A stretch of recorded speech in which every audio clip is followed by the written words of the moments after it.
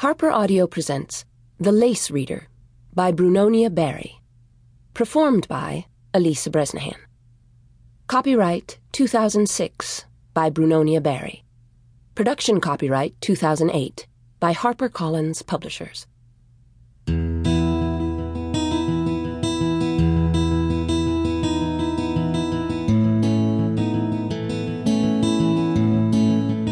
Part 1. The lace reader must stare at the piece of lace until the pattern blurs and the face of the seeker disappears completely behind the veil.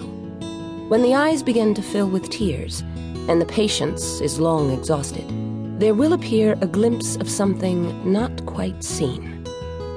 In this moment, an image will begin to form in the space between what is real and what is only imagined. The Lace Reader's Guide. Chapter 1. My name is Towner Whitney. No, that's not exactly true. My real first name is Sophia. Never believe me. I lie all the time. I am a crazy woman. That last part is true.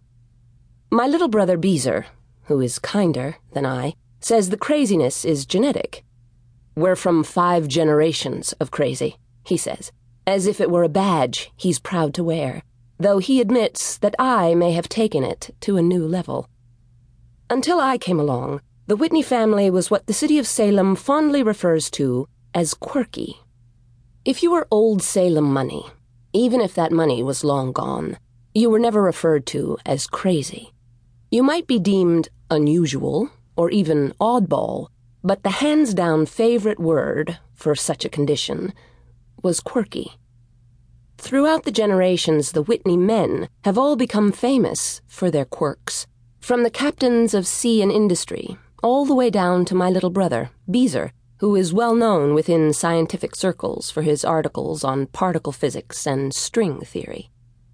Our great-great-grandfather, for example, parlayed a crippling preoccupation with ladies' feet into a brilliant career as a captain of industry in Lynn's thriving shoe business, creating a company that was passed down through the generations all the way to my grandfather, G.G. Whitney. Our great-great-great-grandfather, who was a legitimate captain in his own right, had a penchant for sniffing cinnamon that many considered obsessive. Eventually, he built a fleet of spice trading ships that traveled the globe and made Salem one of the richest ports in the New World. Still, anyone would admit that it is the women of the Whitney family who have taken quirky to a new level of achievement. My mother, May, for example, is a walking contradiction in terms.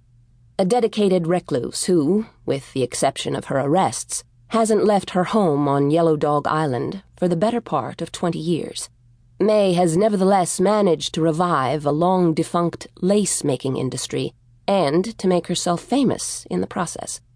She has gained considerable notoriety for rescuing abused women and children and turning their lives around, giving the women a place in her lace-making business and home-educating their children. All this from a raging agoraphobic who gave one of her own children to her barren half-sister Emma in a fit of generosity, because, as she said at the time, there was a need, and besides, she had been blessed with a matching set. And my great-aunt Eva, who is more mother to me than May ever has been, is equally strange. Running her own business well into her 80s, Eva is renowned as both Boston Brahmin and Salem witch, when, really, she's neither. Actually, Eva is an old-school Unitarian with transcendentalist tendencies. She quotes scripture in the same breath as she quotes Emerson and Thoreau.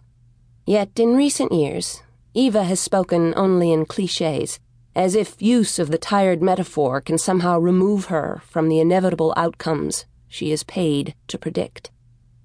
For 35 years of her life, Eva has run a ladies' tea room and franchised successful etiquette classes to the wealthy children of Boston's North Shore. But what Eva will be remembered for is her uncanny ability to read lace. People come from all over the world to be read by Eva.